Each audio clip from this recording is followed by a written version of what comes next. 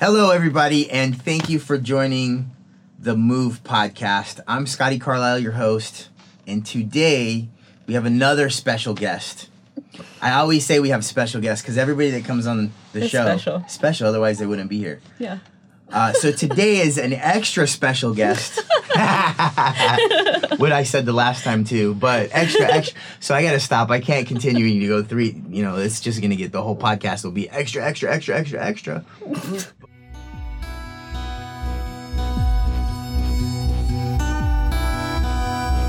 The whole concept for Move is M, make a difference.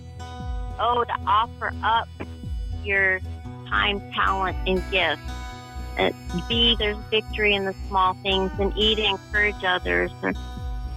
And so I started to move. Today, we're going to talk to Madison Morales. And I have known Madison now for about 7 years now. However old Sage is. I think he's 7. I'm pretty bad at 7 or so. Yeah. So anyway, Madison used to work at the NICU. So when Sage was going in and I had a bunch of issues with my kid in the NICU, Madison was there to basically be a friendly face and welcome us in and help. And we became kind of family. Mm-hmm. Totally. And so Madison has a very unique story that I wanted to share. And so I asked her to be my guest and she obliged. So thank you so much, Madison, for coming onto the show. I can't wait to talk about this. So can you introduce yourself? Like, who are you? Who's Madison Morales? I am, I'm 27. I'll be 28 this year, unfortunately. I'm still in nursing school. I work at Kaiser Anaheim in the ER. Been there for 4 years now. Wow. And then I'll be done with nursing school in June. Finally. Still live at home. What? Nothing wrong with that. Nothing wrong with that. So what do you do in the ER? So I'm still a clerk. So if there's a code or there's like any like transporting, or if there's someone that's having a stroke or someone that's having an MI, which is like a heart attack, I'm the one that helps like set everything up and transporting them out and getting them to another hospital so that they can get like that all situated. Or if I'm the one that answers the phone calls and makes your appointment when you go home and kind of just helps run the ER. I guess like calling lab and calling like CT and MRI and getting your scans done and assigning doctors to go to your room. That's kind of what I do in the ER. So is it safe to say that the majority of the time that you're dealing with people, they're stressed out? Yeah.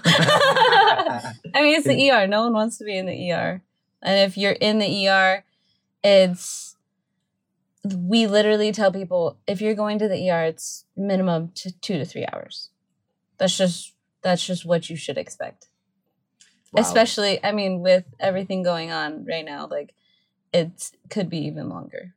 Like I think the longest during the peak of everything, it was like maybe a 8-hour wait. Like it was pretty crazy. Wow. Yeah, it's just you go to the ER for emergency reasons. You don't go to the ER for, you either do urgent care, but I know that everything going on, like you can't really get appointments and things like that. But the emergency room is for emergency services. Yeah, makes sense. I think people sometimes forget, when you're in that kind of state, it's kind of like, it is an emergency, but you're like, you may think it is, but but compared to the guy that's in the middle of a heart attack right now, yeah. And there's definitely people when they come in and they're my family members, they need pain medicine. And I'm like, what are they here for? And it's like, like stomach pain, and then there's like, okay, well, I'm dealing with a stroke right now. Like I got to go deal with that first, and then once that's finished, like I'll have your nurse go in there. Like it's just, I don't know. Everyone thinks that they're number one. Right, because that is the number one problem in their life, right? Yeah. I remember in the excuse me, I remember in the NICU when Sage had his 7th surgery, and it was whatever it was, a Broviac where they punch a hole in his chest, and and I'm looking at him in the post-op and not knowing what's going to happen with him, and that feeling of helplessness and like holy crap. But then there would be a new set of parents that come in and their kid maybe they had a little bit of jaundice and they had to be put under the bilirubin light, which is just a light that shines on them and helps the bilirubin to help with the jaundice. Yeah. But the feeling that those parents were feeling was just as bad trepidation as the feeling I was feeling with Sage with the 7th surgery, right? Because, and what I realized from the NICU is it's, what's the worst problem? Well, the worst problem is the one you're dealing with at the moment. And so it's just a good insight to have, even though in the scope of everything that's going on, bilirubin light isn't a big deal, but for them, it's the world. Yeah. So, but anyway, so you've been working with the ER for 4 years, and before that, you were in the NICU. Yeah. So I've been with Kaiser since 2013. So almost 7 years. Wow. Yeah. How do you like Kaiser? I mean, each Kaiser is different. Each Kaiser has like their specialty.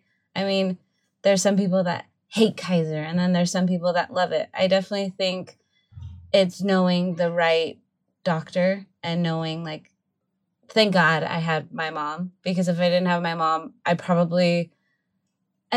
some doctors are just so easy to be like, okay, we're going to give you this med. We're going to try this med and then we'll see how it goes. But I mean, having my mom being a nurse and a charge nurse, it's kind of like, no, we're going to do a little bit of research. We're going to look up what that med is. We're not just going to start it. Cause I mean, everything that I've been through, I probably would have been on chemo and radiation and all these other medications or whatever if I didn't have my mom, because they're just like, and I don't know if that's just doctors in general or if that's like, they just want to give you something like, and instead of doing a little bit more, like, all right, we'll do one more test or whatever. Like, I mean, my doctor probably doesn't hate, but like my mom's very much like, we need to do a liver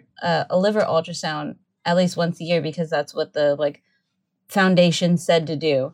And my doctor's like, I don't think we need to, but like if you want, like we'll just do it. So I mean, they can do it. You just have to push a little bit more to kind of get the answers you want. Yep. Well, they call it medical practice for a reason, right? It is a medical practice, and some doctors are great and some doctors suck. Yeah. Like, straight up. No, right? for sure. Even in nursing. There's some nurses where I'm like, well, if you're a nurse, I can be a nurse. I'm like, or there's some things where they like do things and I'm like, I mean, I'm in nursing school and I'm like, oh, like, would you do that? Like, I question it, even if I'm not like, and I'm not even a nurse yet, but like, there's just some things that you're like, like, okay, well, you're maybe good at test taking, or like you're really good with like your hands or whatever. Like, I'm more so of a tactile learner. So I have to show and do and those types of things. When it comes to like testing and books and things like that, I'm not the best student. I'm a C student, you know? But when it comes to like actually doing things, like I think I perform a lot better than actually like testing, which I don't know. You need both. Yes, for sure. If I'm in the emergency room, I would much rather have the student that can perform the function that is needed as opposed to understand the theory of what is actually happening in the body, and they can pass it on a test. Yeah. So to help people, you are having the right skills. So don't fret about that. Yeah. So let's get to the meat and potatoes of why I asked you to be on the show. I know that you have personally dealt with some issues, some health. Yes. I love, see how she's laughing? I love that. Because you have the choice. You could either, I like the saying, some people get bitter, some people get better. Yeah. Right? I mean, I think you definitely get bitter before you get better. Yeah. But it's your choice on how long you stay there, I guess. Yeah. What happened? When did you find out you got sick, and how did that take me back? The first time. Which one? The very first time when I have multiple autoimmune, and then I have a genetic. So my autoimmune, I first got diagnosed with my Graves or my hyperthyroid in 6th grade. So 6th grade, I think you're like maybe 9? No, like 11. 11? Yeah, because my son is 13 and he's in 8th grade. So okay, yeah. Right around so 11 years old. Yeah. And I could so they first diagnosed me with that because I chipped my front teeth. And I played basketball also. So my mom noticed it, and I went to a Christian school at the time. So when I played basketball, and everyone knew me, I was always in the office, and I'm like that outgoing kid. So everyone knew me at the school, and I had a basketball game one day, and you can't wear any jewelry. So, back in the day, you wear like the puka shell, like the necklaces. And I was playing basketball, so I put my hair up, and I had to take the necklace off. But because it was tied on, I had to cut it off. So when we cut it off and I put my hair back, my mom saw that my eyes were a lot bigger, and she noticed that I had a goiter on my neck. So I think I had a 3-inch band going around my whole neck. Wow. So when I put my hair back, my mom actually saw it. So when you say goiter, is that like it's like I look like a bullfrog. Got it. When they have like their throats or whatever. So that's basically what I look like. And I got really skinny. So I went from the females would know. I went from like a size probably 3, 2-3 to a 00. So I got really skinny. I was wearing I could fit into kids' clothes. And that's when my whole testing and things like that kind of got into play, because my mom was like, oh, something is wrong. And I can literally picture and see my parents telling me when I was sick. It was so not traumatizing, but when you're that little and your parents are like, I need to have a talk with you. You're like, oh shoot, what'd I do? And I remember we went to Blockbuster, and I got watermelon Pop Rocks. And my parents sat me on the table in the living room, and I was sitting on the coffee table. I sat crisscross, and I opened up my Pop Rocks, and I'm eating them. And they're like, we need to have a talk with, a serious talk with you. And I was like, okay. It's what's wrong? And all that's going through my mind is oh, someone died. Who died? And that something's wrong when your dad starts crying. So when your dad starts crying, you're just when your mom's crying, you're okay, but you're my mom. Yeah. You might be a little bit sensitive today or whatever. But when your dad starts crying and they tell you no, baby, you're really sick. And you're oh, this is really serious. So they told me I had to start taking medicine, and I was going to have to take 9 pills a day. So 3 in the morning, 3 in the evening, and 3 at night. This is a little kid. I didn't have a cell phone. I didn't have anything. So that's when I got a cell phone. So I had an alarm to tell me when to take my medicine. I couldn't really play basketball anymore because the doctor was telling me I could literally have a heart attack walking up the stairs to my room because I was that high off the charts. Like my levels for my Graves was so ridiculously high. Whoa. And so, yeah, when you tell a little kid you can't play with your friends anymore and you can't be like so active and whatever, when I'm playing basketball and soccer and like I'm you're an active kid that you should know. Yeah, I heard stories. That like when someone tells you that, you're just like, no, like the heck, like that's when you start being like, why me? Like, why did I get sick? What did I do wrong? Like, it's like I didn't like you just don't understand it, especially when you're that little. So that was like, I mean, that took a long time, and then that went on for years. So I thought Graves' disease had to do with your digestion. No, that's thyroid. So, I mean, everyone has a thyroid, but mine was making too much hormones. So my body was like, it had too much at the time. So, and I guess it's prevalent in men too. Men can have thyroid issues, but mainly probably women. But in women, it's usually older in life. So more women develop like hyperthyroid or hypothyroid later in life, but not as young usually as me. So hyper is that it's not producing enough. No, too much. Oh, so hyper is too much. Hypo is not enough. Got it. Yeah. And so when you got diagnosed with Graves and your thyroid at the same time? Well, the Graves, they're the same thing. So hyperthyroid and Graves' disease, they're basically the same. Oh, yeah. Got it. Yeah. Okay. Yeah. So just different names. Yeah, same thing, different names. Well, hey, we're all learning. You know, just when I thought I knew everything, man, I'm reminded a lot. I don't know shit, and I'm okay with that.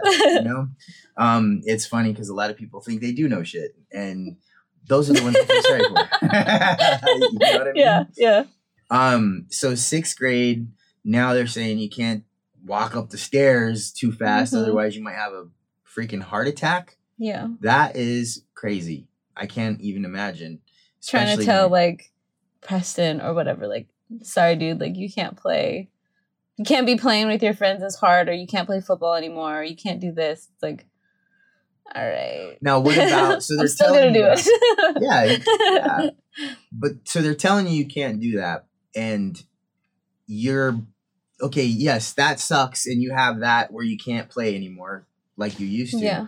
But what about as far as the physical ailments that were actually happening to you? What type of symptoms were you experiencing when you were 11? I mean, I can't like completely remember, but I was so hyperactive. Like I could literally, and my metabolism was off the charts. Like I could probably eat as much as you could as like a little kid. Like I was just always hungry. And that's one of the things. I like, but I don't know if it's that. I know that you do get like lethargic, so I could be like really sleepy days or whatever. And then you do get really skinny. So I could eat whatever I wanted and not gain a pound. A lot of people would love to have that problem. Yeah. Would you feel nauseous at all, or would you ever anything like that? I mean, I can't really remember, I don't think so. And 9 pills a day, and this goes on for how long?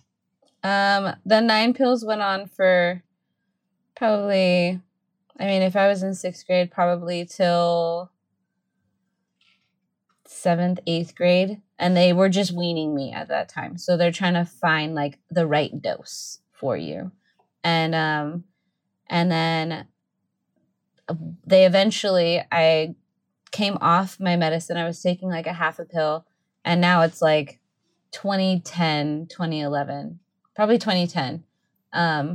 And so I love like how I graduated because I graduated 2012. So 2012 is I was in 12th grade. So each year it's very easy for me to be like, oh, sixth grade. It was 2006. Like, so 2010, which I was in 10th grade, they weaned me and I finally they took me off my medication and I spiked back up. Like I spiked really high and they were like, all right, she needs to have radiation. So, they did everything and then I started I don't remember if I started taking my medicine again, but I took radiation. You go down in the basement at Kaiser Downey and they bring out this like briefcase and they open it up and there's like foam all in it. And then there's like this little metal cylinder in there.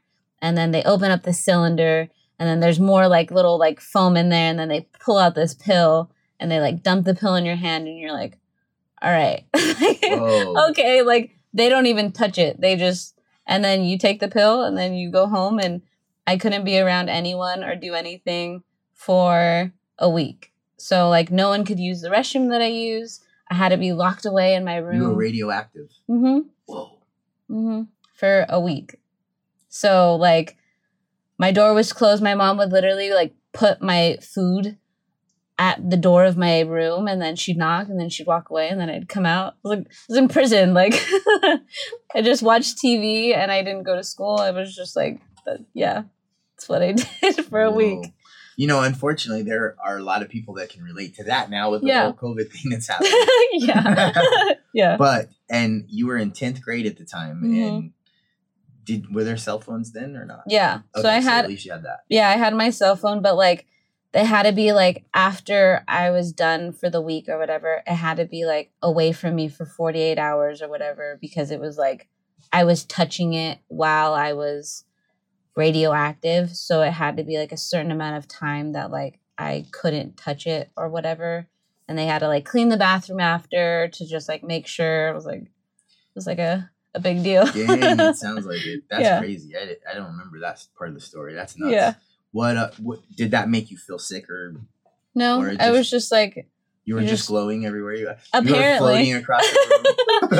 Apparently, I guess your like pee can glow. I mean, I never tried it, but like I never turned the lights off when I went to the restroom. But I guess like that's like how radioactive it can be. Wow. That's awesome. Yeah. So after you took that, a week later, after you're done, did it help you? I mean, I guess it probably took time, but like I definitely wasn't as like hungry anymore because my metabolism started to slow down.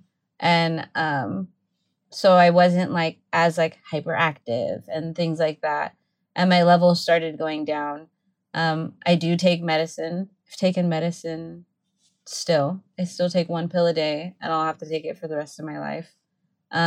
What medicine is that? I take levothyroxine. So I take 75 milligrams of levothyroxine every day for the last God knows how many years. Wow. You never missed it? Mm-mm. And I have an alarm clock on my phone that I take, I mean, since I was young. I wake up at 7:15 every day, take my medicine, and then I either go back to bed or like I start my day. But I've woken up every day, 7:15, just to take my medicine and go on with my day. Damn. Yeah. I hope people listening to this are like, man, I'm really lucky that I don't have to do that. You know? Yeah. I mean, they probably have to do other things maybe, but I mean, yeah, I've definitely, but I know that if I never went through that, I wouldn't be as understanding or like really be who I am. True. So you said that you have a couple autoimmune things. Mm-hmm. So far I know about Graves and your thyroid. Mm-hmm. What other? And then I have psoriasis, which is just like a skin, like, but that's with stress. So most autoimmune diseases come out by stress. They come out because your body doesn't know how, your body starts attacking itself. That's what an autoimmune disease is. It just doesn't know how to cope. So your body starts attacking itself. With my Graves, I got diagnosed with my Graves when I did, because my my dad's dad and my great grandpa passed away within like a few weeks of each other. So they died really close together, and I was really close with both of them. So when you're that little and you have that much stress, it's just your body you just don't know how to cope. So that's why they think my graves came out, because everyone's born with so many different defects. Your DNA is not perfect. So you're born with all these defects or whatever, but they never really come out until something brings them out. So like, I don't really it's probably nursing school that brought out my psoriasis and my porphyria. That's probably what brought those out. So I don't really exactly know when my psoriasis popped out, but that's an autoimmune. And my dad's brothers and one of his brothers and sisters have psoriasis. So it's in hereditary. The genes somewhere. The gene pool. Yeah. So, and then you mentioned porphyria. Mm-hmm. What is porphyria? So I have acute intermittent porphyria. I'm like, this like website or whatever, they put it into like simple terms of what porphyria was. So it says porphyria are a group of rare disorders which results from a buildup of natural chemicals that produce porphyrins. So the same way that bilirubin, which is like jaundice, is made, it's in the same pathway. So with the porphyria that I have, it affects my liver. So instead of bilirubin in that pathway, it's kind of like a hourglass. Mm-hmm. So instead of bilirubin being caught in the center of that hourglass, it's porphylibgens, which... Say that 5 times fast. Porphylibgens. Yeah. And then it says, depending on the type, it can cause different intense symptoms ranging from severe abdominal pain to nausea symptom dysfunctions to blood and urine to seizures. So with the porphyria that I have, I noticed that I have now in 2013 or 2014 is when I got diagnosed with my porphyria. It took a year for them to find out that I had it. And again, thank God for my mom, because I would have been on radiation, chemo, because everything else that I had going on in my body at that time.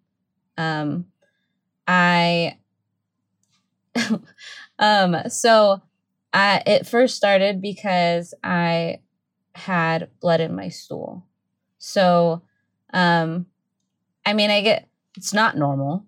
Right. But the females out there can relate to, when you're on your period. So when you're on your period, like, there's blood in the toilet, but you're just like, okay, like whatever. But when I went to the restroom this one day, you couldn't see the bottom of the toilet. Like it was just red. And it wasn't like dark red. It was like someone just got shot, puddle of blood, red. And that was like the one day that I was like, Mom, you should like come and look at this. Like, I don't know what's wrong. So that happened, and I was in and out of the emergency room multiple times. I had multiple scopes and pill camera studies and so many things going on. I was constantly, I didn't really eat much for a year. I lost a lot of weight. I was basically on like a liquid diet because I couldn't keep any food down. So they thought that I had Crohn's disease. They thought I had lupus, but the lupus marker and the Graves marker look the same. But then they can test a little bit more for lupus. So I didn't have lupus. And then I I mean, I did probably countless tests, and they were gonna diagnose me with Crohn's, and my mom was like, no, like, let's do a little bit more, like, some more studies, because he was like, yeah, we're gonna start her on chemo. I think I was 20 or 21 at the time. Wow. And my mom was like, you're not gonna start my kid like on chemo and radiation right now. Like, she's like starting her life. Like, you're not gonna put her maybe not having kids one day in jeopardy. So they did more tests, and then they found that I had an ulcer in my ileum, but that ulcer went away. So they were like, okay, well then it's not Crohn's. So because my mom was like, no, we're not going to do this yet. We're going to like hold off and we'll do more tests. Thank God that she did that. Or, I mean, God knows what would have happened. No kidding. But I was also at the time I was having dark urine. So I went and saw a rheumatologist because I already have multiple autoimmune, that I saw a rheumatologist, and he did a 24-hour urine test. And because my urine looked like a Coke. So when I would go to the restroom, wow. I mean, there was days like in the morning where you go to the restroom and you're like, oh, like it's a little bit brassy or whatever. And you're like, maybe I'll just drink a little bit more water today. Or like whatever. And it happened a few times, but I was just like, whatever, like it's not a big deal. And then there was some days where it was like in the middle of the day where I would go to the restroom and it looked like a Coke. And I was like, all right, Mom, can you come take a look at this? And she would be like, wait, like my dad would like maybe like flush the toilet or whatever. And he'd be like, oh, I thought you poured a Coke like in the toilet. I'm like, no, that was my urine. Like wow. That I went pee, like that was me. And so my mom was like, so I did a 24-hour urine test and they found out that I had porphyria. And my doctor was like, I haven't ran this test. I haven't looked at this since med school. Like they just don't have, at the time before I got diagnosed, I think there was one other like older lady in the Kaiser system that had it. So there was no doctor that specialized in it. Most doctors were like, I heard about it maybe once in med school. Wow. So no one really knew about it. And you don't want to be the only. Like, not much research. Because it's more so in like European countries that these are more prevalent. So, I mean, I don't know if that's based on like where the equator is and stuff. But yeah, there's not very many people that are here. But during that time when I was sick for the year, being in and out of the ER, I had severe abdominal cramping where they say that the cramping, and I've met one lady that had it, but she had it for like 20 something years before she got diagnosed. She has 3 boys, whatever. And, but she has severe neuropathy in her spine and in her hands and in her feet. So neuropathy is where like the nerve endings basically are dead. So it's painful. Like it's super painful. But they say that the cramping that you get in your stomach is equivalent to pregnancy contractions. Ouch. I don't know what that feels like. I don't have a kid. I've never, period cramps, like they're kind of annoying, but like they go away. There would be days where like when I would have an episode, I would be like in the loft in our house crying for hours in a ball on the ground. And the only way that the pain would go away would be like falling asleep. But like I would wake up, go throw up, lay back down, curl up in a ball, fall asleep, wake up. And I would do that for hours. How hard does it have to be to fall asleep when you're in pain? Like so you probably want. Well, you're just exhausted. So like at the point when you're just like, why you fall asleep is not because you're like, I need to go to bed, but it's like, I'm so exhausted. Like, I mean, when people give birth, like being in nursing school, I've seen someone push baby out. So there's been times where like I've seen like the lady, she like pushed it, like was pushing, and right after she like was pushing, she was like out, like cold, like snoring so loud where you're like, wow, okay, Interesting. you were just screaming in pain, and then you're out now. So I mean, that was like the time that I was like, oh, like I get it now. Like I understand. But that's kind of my main symptom is my like stomach cramping. And the only medicine that works is sugar. So I'm on a high carb, high sugar diet. Wow. So, I mean, I don't know how many calories a normal person has to eat a day, but my doctor, my metabolic geneticist, prescribes me, and nutritionist prescribes me 300 grams of carbs a day. Got it. Your metabolic geneticist. Mm-hmm. So they basically hired him to take care of me. So there's only one in the whole Kaiser system. Dang. Is he out here in this area? He's in LA. So if I need to see him or whatever, I have to drive out to LA. Have you learned a lot from that guy, or do you talk to him much? Is there? I mean, in the beginning, I did, and he like kind of like explained like what was going on, but that's when I was like, oh, the pathway, because in the simplest terms, because when you look it up, it's like this enzyme and this enzyme is missing and blah blah blah, and you're like, okay, well, I don't get it. But yeah, I see quite a few people in the Kaiser system now for my porphyria. That's my main disease that I have. Have you ever had a seizure? No. So that's good. But I've definitely noticed, so there's a lot of symptoms. There's like, I'm sure that people will look it up, and it's like mental disturbances, and that's like the last one. So anytime like I tell someone like, and they read like the last thing on there and it says mental disturbances, they're like, oh, I'm like, it could happen. It doesn't say that it does, but it could. But I developed, so I'm not an anxious person.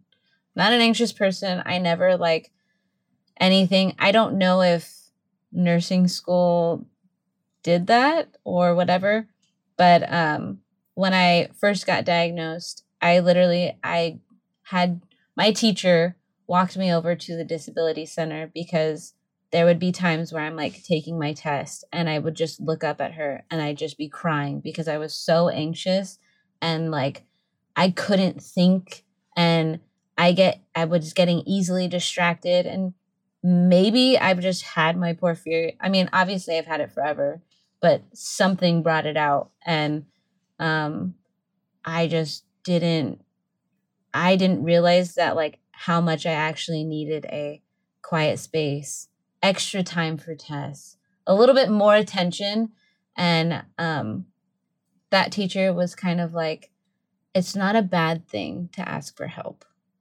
Like it's not, and I've had a lot of nurses like even at work where I'm like, I'm so stressed out and I don't understand and this and that. And they're like, if you need help with anything, ask.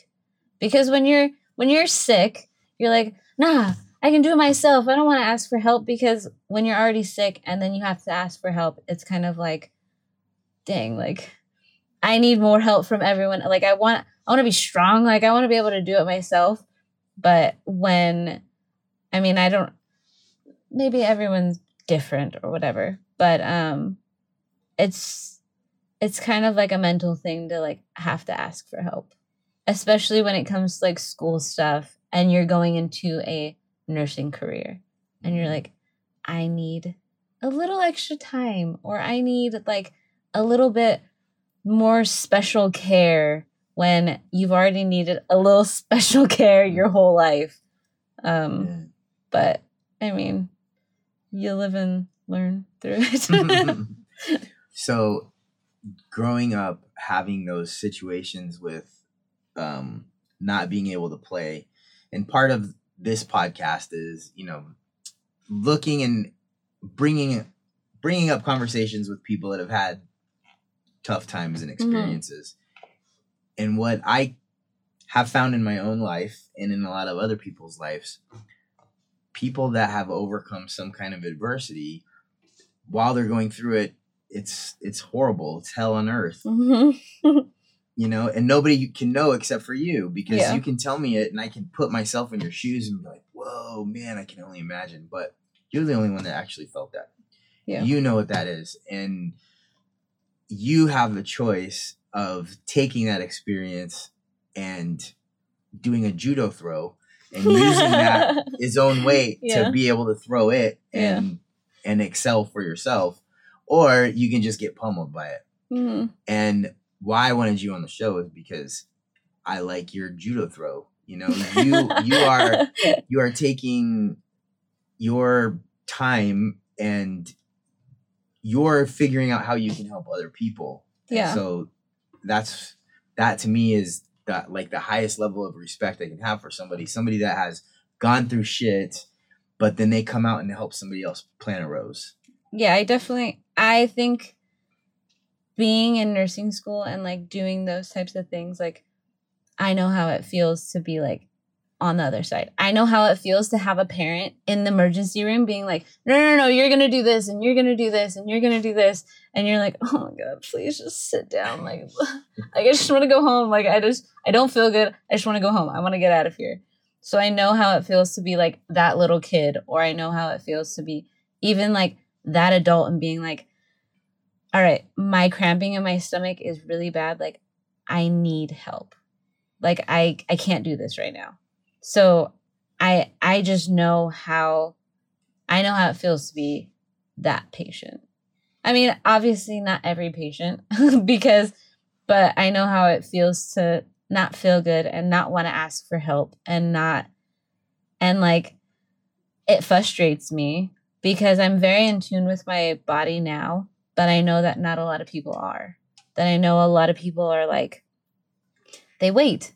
Maybe they don't have insurance or they don't have things to like ask for help. And you're like, oh my God, you've been living with this whatever for how long? And you're just now getting help. Like, what? Like, it would have been so much better if you would have gotten it figured out like years ago. Like the lady that developed neuropathy, she developed it and I can develop it. But thank God that I found out my porphyria early, because from the cramping, it's so intense and it's so like, it's probably why they say like you can't have babies back to back to back because it's too much on your body. But the cramping that I get, it's so painful and no one really understands. And like, I can tell like my friends or whoever or family, but like, no one understands until they actually see me having an episode. Like, there's been like boyfriends or whatever where they're like, you told me like how it was, but like I didn't understand until like I actually saw it, because they're helpless. They can't do anything. They go get me some sugar water and I drink my sugar water and then I lay down, and then I drink sugar water and I lay down, and it's like a constant cycle. Wow. But how often do you have those? I've like brought it to my doctor's attention. The only time that because I make sure that I drink a lot of Gatorade, I eat enough. But I know that before I start my period, I get small ones, and if I don't get enough sleep. So sleep and eating are probably my biggest ones. If I don't get enough sleep at night, I feel it the next day. And I make sure that I just drink a little bit extra Gatorade, or I like have a little bit more sugar that day. My family, we kind of make like a joke, I guess, that I'm a hummingbird. So because they need sugar water and my medicine is sugar, like it's sugar in water. Isn't that crazy? The hummingbird. Madison the hummingbird. Yeah. That's funny. Yeah. So I'm just trying to think now, sleep. So we all need better sleep. I know I do. Right? Yeah. Are there any alternative lifestyle choices, like let's say conscious breathing or yoga or I mean, different? Have you ever experimented with any of that stuff? I mean, I've tried. I've definitely, I mean, especially during quarantine, it's a big, quarantine was a mental game. Like, it was definitely like, especially in nursing school, no one should have to do nursing school during quarantine or have to take a peds final while riots are going on in LA. Like, Wow. there's just, I was constantly in my room. I tried to work out in the garage, but it was like, you're working out at home, you're doing school at home, you're studying at home. The only time that I was able to leave was for work. And then when you go to work, it's like you're wearing a mask all day and you're wearing goggles all day. And you're like, all right. I would literally during that time, like just go sit in my car just to feel a little bit of normalcy. Like, I'm just going to go sit in the car and like, you know, and be normal. like that was like the most normal thing that you probably could do. But I definitely felt like it definitely messed with my anxiety. I think when people talk about anxiety, I never really understood. Like, I'm like, yeah, like anxiety, like, okay, yeah. But during that time, like, I had to ask the doctor for help. Like, I was like, I need something because my anxiety, like, I'm taking an exam and I literally can't focus. I can't breathe. Like, I'm freaking out. Like, and it was definitely because of quarantine. It probably had to do with my porphyria. But I just, you can't be scared to ask for help, especially during this crazy time that we live in. I'm just but going to the gym, when the gym started opening, I was like, I'm going. Like, I need it. My mom, it was a constant argument, but I was like, I need it. I need to be, I'll go for a walk. I'll go like, if the gym was too crazy, I was like, okay, I won't go to the gym. I'll go for a walk outside or whatever. Have you ever tried conscious breathing exercises? I definitely, so I have a team of people for my porphyria. I have like social work. I have a nutritionist. I have like, so like the social worker would come in and she'd be like, oh, like, here's a list of websites that you can go to and apps and blah, blah, blah. But one of my nursing teacher, one of my instructors for clinical, before we would go on the floor, we would do guided meditation. So we would all just sit there. She would turn it on and like, it was the coolest like thing. Like, I really enjoyed the guided meditation because meditation's hard. Like trying to like just like get into like the mindset of being like, okay, like not think about anything when you're like, all right, well, I have this test and I have to go grocery shopping and I need maybe I should take the dog out. Like they're just, oh, the door's squeaking. Like there's just like everything goes on. But when you're doing guided meditation, like they kind of get you into that mindset and then like bring you through the whole thing, through the whole meditation. So I definitely did guided meditation and I know that definitely helps, but it's, I guess, just doing it. Yeah, it's the accountability. Man, I can relate. I think most people listening to this can relate to that. Yeah. You just got to do it. Yeah. I know I want to do it more often, and they say if you're too busy to meditate, that means you probably need it even more. Yeah, for sure. And then, breathing. So I went down this rabbit hole of doing conscious breathing and also movement, right? So like Qigong, right? What the heck did you just say? Well, you've heard of Tai Chi, right? I mean, where I've the people are doing movies. like all the movements and, they live long time and that kind of stuff. You see, old people doing that and you're like, wow, they made it. They look pretty good to be their age. Yeah. They're like 115 years old and doing all this stuff. That's Tai Chi. And I've seen that before. I thought that was its own thing. So I'm diving into this stuff, and I found out that Tai Chi is one of 3,000. There's over 3,000 Qigongs. It's called Qigong. It's a Chinese therapy, basically, That's why that they live so long. involves well, it involves movement. So Okay. you have different poses and stances and different meditations and breathing while you're doing specific movements. And these specific movements affect specific areas in your body. Yeah. Really I cool. definitely, I mean, when you go get a massage or whatever, they're like, oh, these pressure points or blah, blah, blah. And you're like, wow, that affects my liver? Oh, that affects my heart? Oh, okay. Well, maybe I'll push that a little bit more. Yeah, I'm just, all of that is really interesting to me. So No, for sure. if I'm you, I'm definitely going to be like, I would definitely be playing around with all that stuff. So the meditation sounds like it worked. But again, you just got to do it. I'm telling myself the same damn thing. I definitely think the gym is my main like getaway, because I know that there was times, I mean, nursing school's hard. Probably said that a lot. But like there'd be times where I'd be like, I'm just gonna go to the gym. Like, and when I'm at the gym, I'm like, I shouldn't be here. I should be studying. I should be doing this. I should be doing this. Like, and then you don't have a good workout, but you have to make like the time, especially for your mental health, for your body, to be like, I need to eat.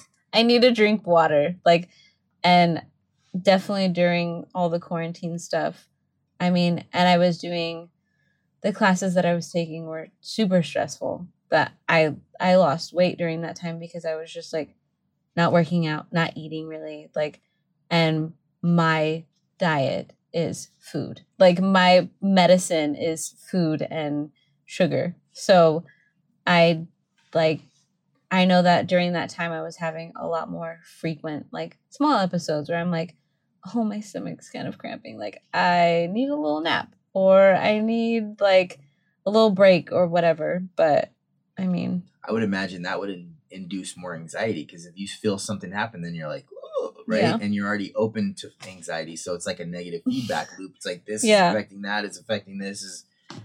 And especially like if I do like, so there was times when I was like getting sick a lot and I was like throwing up or whatever. And I'm on a high carb, high sugar diet. So if I'm throwing up, I'm losing those calories. So it's just making my episodes worse. But I like need to eat and I need to drink water. But like there'd be times where I'm literally just throwing up water. And I'm like, like it's just like a vicious cycle of like not feeling good. Dang, man. Yeah. Well, like I tell my daughter and all the kids, good thing you're a tough kid. Yeah. Yeah, they don't I've like heard that a lot in anymore. my life. That only works so much. And then after Yeah. that, it just sucks, and you just got to handle it, I guess. Deal with crap. Mm. But you seem like you have a good outlook. Like talking to you, you have a good attitude. You are doing things that are helping. Yeah. Would you say that gives you a sense of purpose, or what do you think about having a sense of purpose? I mean, I definitely think, and I tell my family or whoever, I think the biggest thing, I know God makes everything happen for a reason.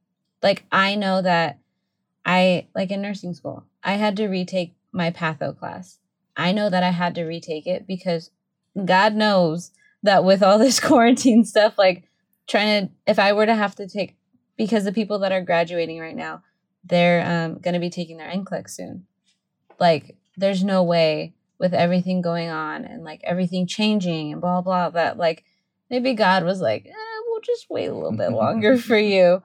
Or like what I just know that definitely everything happens for a reason. I went through what I had to go through. No one in my family is sick. None of my parents have anything. My brother doesn't have anything. I'm the only one in my family that has anything. Wow. So God Lucky knew you. like I I mean, he knew that I could handle it, obviously. Because, I don't know, maybe my family and our life would be a lot different if my mom was sick or my brother had it. I mean, God just knew I was strong. Yeah. Well, and you're very lucky. Like your mom, her mom is a badass. I love her mom. Thank God for Marnie. Dealing with Sage, and she was the charge nurse when I had all of my situations to deal with, and just a beautiful person. Like your mom is just. She's definitely a leader. Oh, she's a leader. She can be rigid when she needs to, and she can be soft and loving. Like she has the whole spectrum, you know. And I think, and she doesn't take shit, right? So like with your stuff, that's why I don't think. Yeah, I thank God I have both my parents, because my dad needed my mom and my mom needed my dad, because without either of my dad's like the laid back and my mom's the like no, you're gonna give me what I want. And my dad's like no, we'll just eat it, like it's fine, it's fine. My mom's like no, you didn't order that, we're gonna get the right thing. So I think I definitely got like a happy medium between both of them. And I mean, I've learned a lot from my mom, where it's like if you want something, you can push a little bit, and like you can always get what you want. If you push a little bit and you have your research and you have like something to back it up, like you can get the answers that you need and that you want. And then your dad's like, my dad's like, all right, we'll just do it. How is your relationship with your dad? Has it changed over time since you've been sick? I think that I think that he's more like aware, but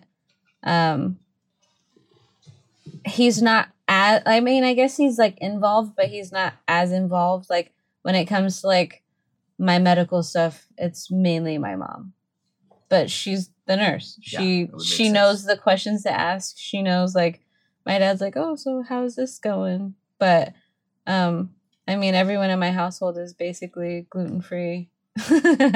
Because I'm gluten-free now. That's part of what I don't know if it's part of it, but with like just not being able to eat for a year and being sick for the year that I was sick, I wasn't able to keep anything down.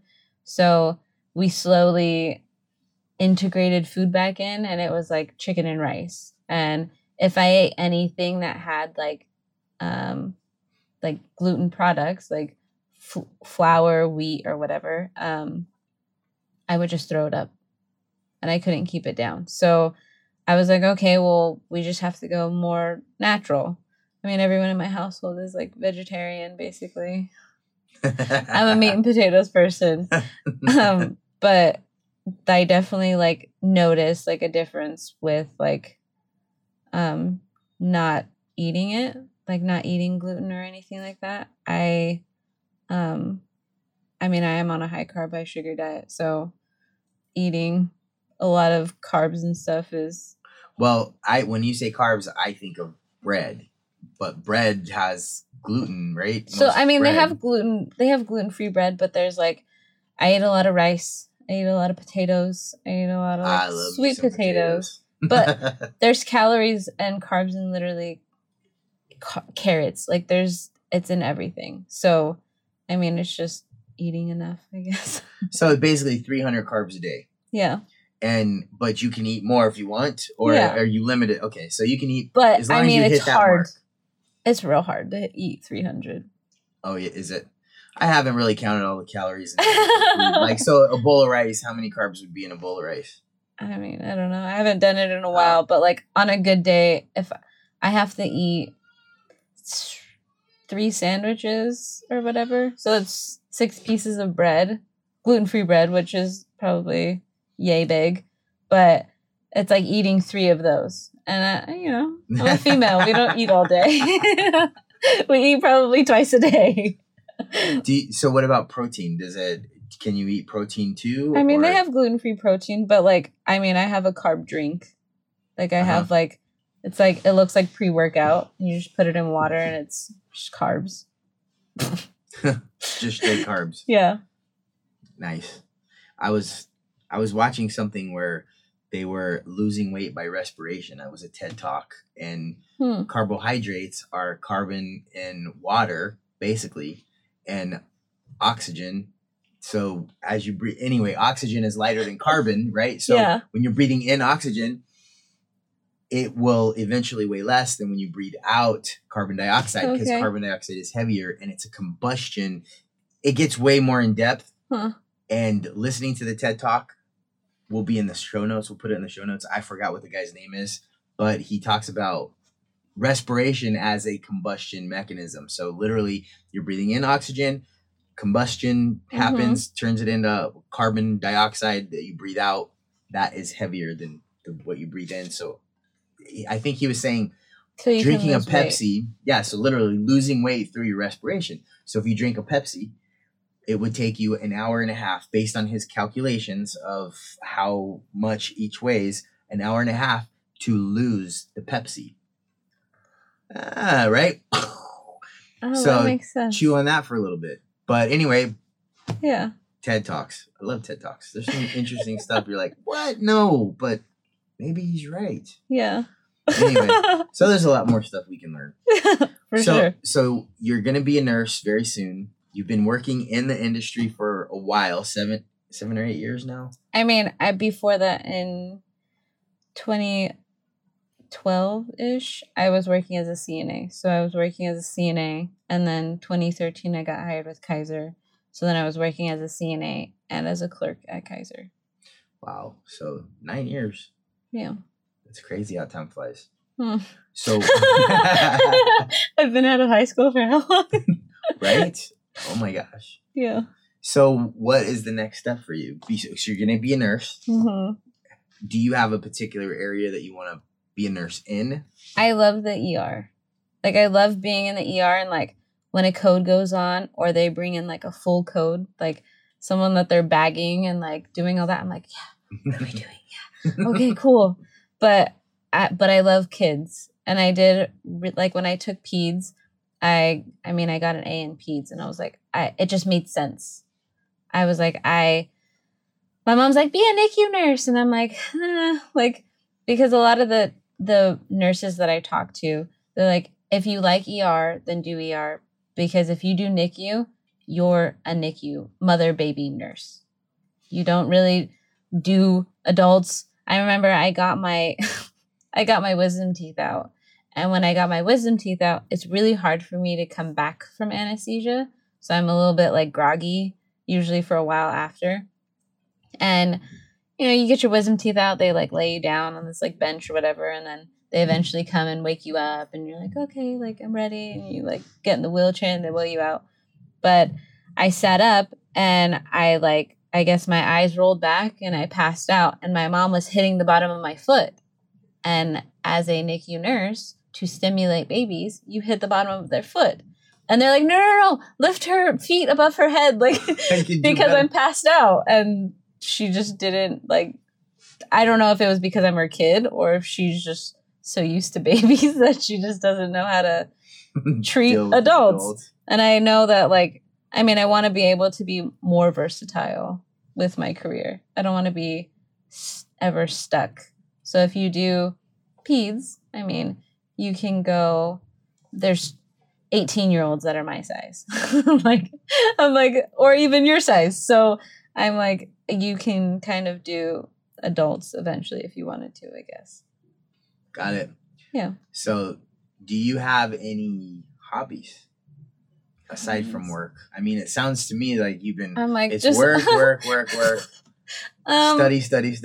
Yeah. I mean, I haven't done, I asked my family the other day, I was like, what are your hobbies? Because like during this time, I'm like, I like being outside. I like doing any activity outside, but my brother's like, that's not really a hobby. Like, that's what you do for your health.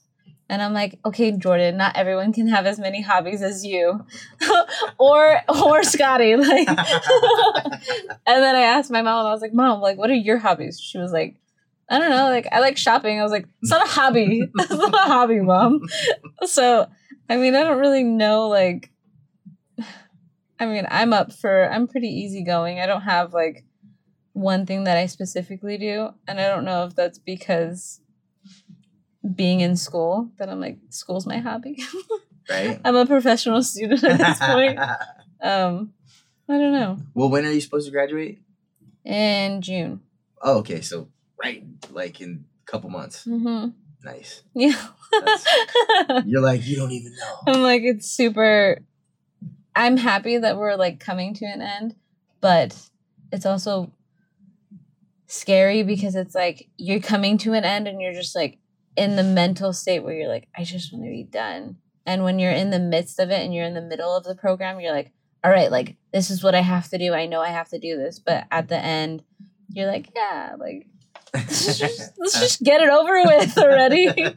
So you kind of just become less diligent, I guess. So it's really hard to stay focused. It turns into done is better than perfect. Yeah. yeah.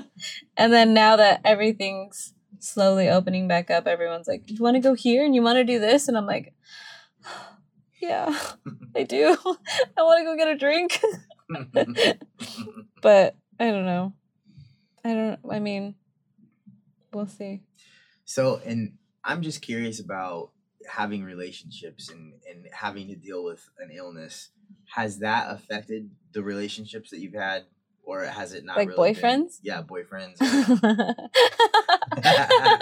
I definitely think like some relationships it made us closer, and because like I was dating a guy when I first got diagnosed, and his family, like obviously everyone at that point, you're getting diagnosed with someone, so everyone kind of gets involved and is like more like what can we do and blah blah blah.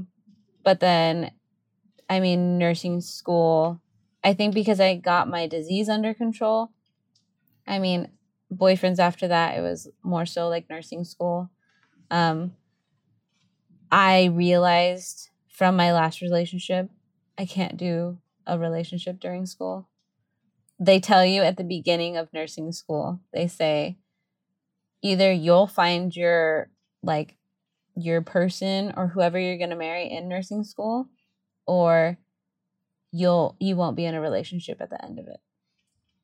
So like my cousin, he just graduated nursing school about a year ago now.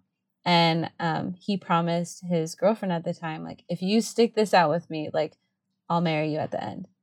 And I mean, there was plenty of times during nursing school that he was like, I can't do this. Like they're constantly arguing. And like, at that point, it's like, you're messing with my career at that point. And that's how I felt like in my last relationship, where I was like, you're messing with like my future family's life. And I'm like, and I realized that I don't know if that's getting older or if that's like me just being like, no, nursing school matters or whatever. But my cousin, after he graduated, he said, if you stick it out with me during nursing school, I'll marry you at the end. And a week after he graduated, he proposed to his girlfriend. Oh, wow. So he like God bless her, because there's countless times where, even now where my friends are like, oh, do you want to go do this? And I'm like, no, I have to study. Or like, I'm so stressed out and I'm like, just shut off from the world, where I'm like, I can't talk to anyone. I can't do anything. Or with my last boyfriend, I didn't pass the test during at the end of a quarter. And I really felt depression during that time. Like, I've never been depressed, but I was like, I didn't want to talk to anyone. I wanted to be by myself. I didn't want to, he would be like, it was towards the end of our relationship, and he was like, do you want food? And that was about it. and I didn't really talk to him for the whole weekend, and it was like, okay, like you really don't care. But and that was my last relationship. So I just like, I haven't been in a relationship for over a year, and it's like, it's nice. You don't need to, you can focus on yourself. You can focus on school. You don't have to worry about anyone else, and making sure that someone else feels loved, and making sure that everything is going on in their life, because I mean, I'm like both my parents, where I'm like, I want to make sure that you're okay. Yeah. Which I guess that's any good relationship. You want to make sure that they feel loved and that they feel like they're being prioritized, but like in nursing school, like they can't matter as much. Right. And my mom did nursing school, married with 2 kids. God bless her. Wow. Kudos to her. My goodness. I couldn't do it. That's crazy. Well, at least you're almost done with that, and yeah, you don't have to. I mean, let's face it. People are packages of issues. Right? we all have our own issues that you got to deal with, and eventually, they all come out eventually. Totally. Yeah. So I guess it's just wanting to stick it out with that person. I guess that's the main thing. Yeah, it'll happen. If you want to deal with their problems. Right. God bless Crystal. Yeah. Oh, I know. I feel sorry for her. Man, can you imagine all of these, 5 kids, and then just me, my hyperactivity and everything. But yeah, she's definitely a special lady. Is she going to be on here? Oh, she's extra. Huh? She's extra special. Yeah, she's extra. She would be the one where the whole podcast would be extra. But I'm lucky. But you don't always find that person at first. You have to go through, and you have to. Some people are very lucky, and they're the ones that have been married for 87 years, and they were together at 13, and that kind of thing. But that happens less and less frequently. God, again, I think that there's plan and there's reasoning for everything. So I think that there's someone that's there. He just hasn't, they'll be either put in my life, or they've already been put in my life, that they're just being patient. Yeah. So I mean, it'll happen when it happens. Exactly. My best, is it an analogy, or basically you can't pull a carrot out of the ground and expect it to grow faster, right? It grows at its own pace. Yeah. At God's pace. Or whatever your. And if he wants it to happen, and it's funny, anytime I've ever dated a guy, and my mom knows too, because she'll pray it too, where if something's going wrong, or something's just not going right, I always start to just pray and just leave it to God. And I'm like, if this person's supposed to be in my life, let him be in my life. And if they're not, take him away. So obviously God said I'm going to take him away. Okay. Wow. And so I guess that brings me to the last thing I want to talk about, which we've touched on it, and that's faith. Yeah. So obviously there are a lot of different religions. I think 4,000. Too many. 4,000 religions. That's a lot of religions. But there's a reason that that's the case. There's a reason that there are so many religions. Mm-hmm. But I think that it's a personal thing, and everybody has their own viewpoint. Mm-hmm. So you going through the things that you've gone through, how has faith helped you in overcoming, or just giving you perspective of what's happening, or your life? I mean, I guess I kind of just, I've gotten to, I mean, when you're younger, you don't really think about it in that kind of way. You're just like, oh, these people at church are praying for me. But as I've gotten older, I'm kind of just like, whatever happens. If it's supposed to happen to me, God's got me. It's supposed to happen. It's gonna be planned out. I can literally sit in a car with someone and just have hours talk without any alcohol, without anything, and just have like the most absurd like conversations, and just being like, well, if this happened, and if this happened, and oh, what if this did, and oh, why does God make this happen? And I mean, I really think that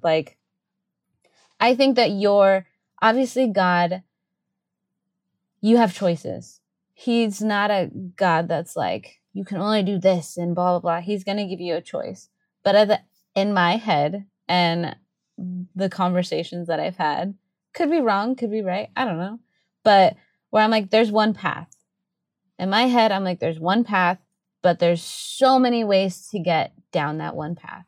That there's like, because God's not a God that's going to be like, no, you're only going to go this way. That it's like, I'm going to give you a choice. And if you want to do it this way, you want to do the easy way, or you want to do it the hard way. That, I mean, I by no means think my path has been easy. I've had to do a lot of like redoing classes and redoing whatever and relationships and blah, blah, blah. That like, maybe God was like, no, I've definitely learned a lot from school, teachers, family, boyfriends, really anyone, doctors, just to really be like patient, and everything's like in the perfect timing.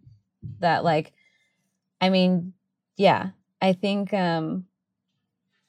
there's definitely there's multiple ways to get down that one path. It's like going home from school. You can either go down Main Street, the one that you've always done, or you can try something new, but you may come back to that thing that you've always done. But at the end of the day, there's one goal, and there's like, that's what you're gonna get to it eventually. I've definitely had to learn that one during nursing school, where I'm like bawling because I didn't pass the test, or because I had to redo a class, and it's like, well, it happened for a reason. Okay, it's okay. I'll just redo it. It's not a big deal. I'll just try a little harder next time. And it's like, you're just gonna get up and dust your knees off and keep going. Yep. And there's gonna be plenty more time. Oh, for sure. But the attitude, I think, is the important thing in it, and the faith gives you, the attitude. So appreciation, that is another huge thing on my list. I've gone through some exercises where something really bothers me about myself. Maybe it was an insecurity, or maybe I was angry about something. And I do this little Jedi mind trick where it's like, whatever that is, like at its core, I look at it and I notice how it affects me. Mm-hmm. Bad. And then I say, thank you, God, for that bad, right? Whatever it is where it hurts, that's thank you, God. It's opposite of what people would normally do. Mm-hmm. But then I have to find a place why I'm thanking God. So then I have to examine that place that is aggravating me, like let's say jealousy, right? And then I say, thank you, God, for jealousy, because then it makes me notice what I find beautiful. Yeah. So there's always that way to spin, because you're not jealous of something that you don't find beautiful.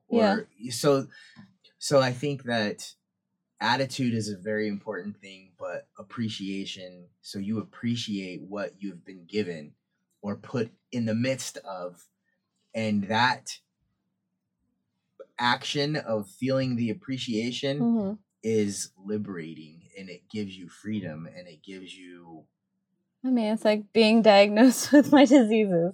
If I didn't go through them, I appreciate them, because I have no idea what I would have done.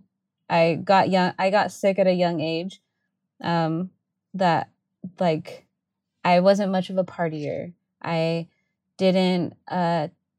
never done drugs. I've never smoked. I've never done any of those things, because I know my body is all jacked up. That I'm like, I know I don't want to add something into my body that I'm like, okay, well, maybe that's why this is going wrong. And maybe so I'm basically at this moment in control of anything that happens to my body. Like if I get another autoimmune disease or whatever, like maybe I'm a little too stressed. Maybe I need to learn how to, I don't know if anyone knows how to cope with stress. Right. But I definitely appreciate and like love everything that I've gone through, because maybe I wouldn't be as diligent and like, or even have my personality that I have if I didn't.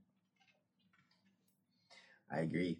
I agree. It's like one of my favorite quotes is Bruce Lee, and he says, "Don't ask for an easy life. Ask for the strength to handle a hard one." That guy's, That's a great one. yeah, it's a great one. He's got all kinds of stuff. I got a book called Striking Thoughts, Okay. and I thought it was like striking thoughts, like what? Yeah. Because he was. And what I found out that it was not. It was all his philosophy, his personal philosophy, striking thoughts, thoughts that strike you. And he has so many things that are so profound. I'm reading it and I'm just journaling the guy was my hero when I was a kid. Now he's 10 times my hero that I'm an adult, because he was only 32.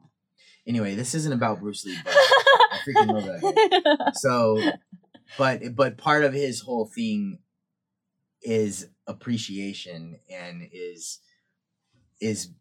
basically having strength to overcome things, and that you can overcome things and you can do whatever you put your mind to. And so, I mean, I think it like even in the NICU, I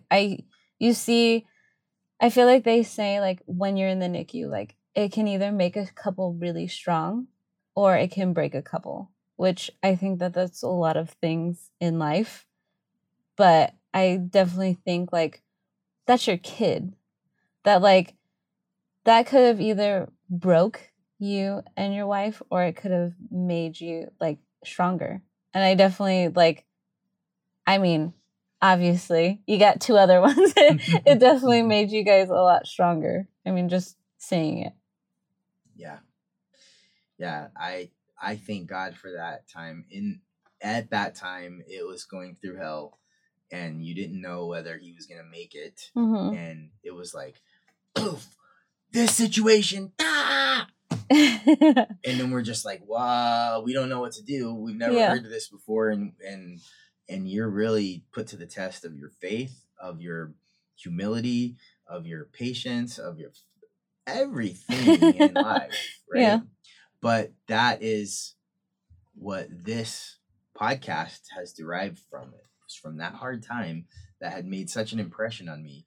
And if you look at the logo of Move, it says Move Podcast, and it spells love, and then somebody's pushing, and that's the M, is pushing love. Oh. So, and because when we move, we are pushing love. Mm-hmm. You love to be moved, right? Yeah. Like you love that feeling. Yeah. Or if you move somebody else, like through love, but I think that you find love through adversity, because it makes you reflect. And so that's where I want to talk to people like you and get your story out there. You know, one, for two reasons. One, porphyria. I know a lot of people don't understand porphyria. I mean, I still don't. Right. Well, maybe somebody will hear this podcast that has more information about porphyria and has uncovered some really cool thing that they can do that has helped their life. Yeah. And by some means will get to you. Or on the other side, somebody is having a whole bunch of crap that's happening to them that they can't diagnose. Their doctors don't know what it is. And they hear this and they hear you and they say, well, that sounds like me. Yeah, there's some doctors where they'll like talk to me or whatever, and I'll be like, oh yeah, I have AIP, which is acute intermittent porphyria. And they're like, I haven't heard of that since med school. And maybe that could be something that my patient's going through. Like, I mean, there's so many things that like that could be that, but they just haven't heard of it in so long. And I'm like, I don't even know what made the rheumatologist do a 24-hour urine test, or just think of like dark urine and being like, oh, maybe it could be this. Like, yeah.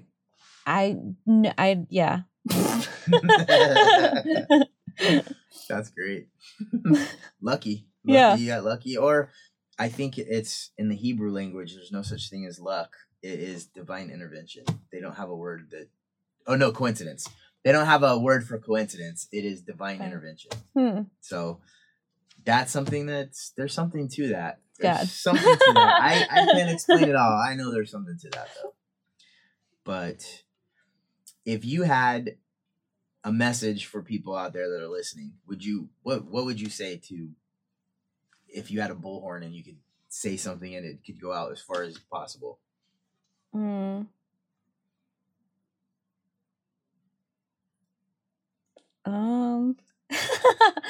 Probably something along the lines of like just keep going. Like, it's gonna get better.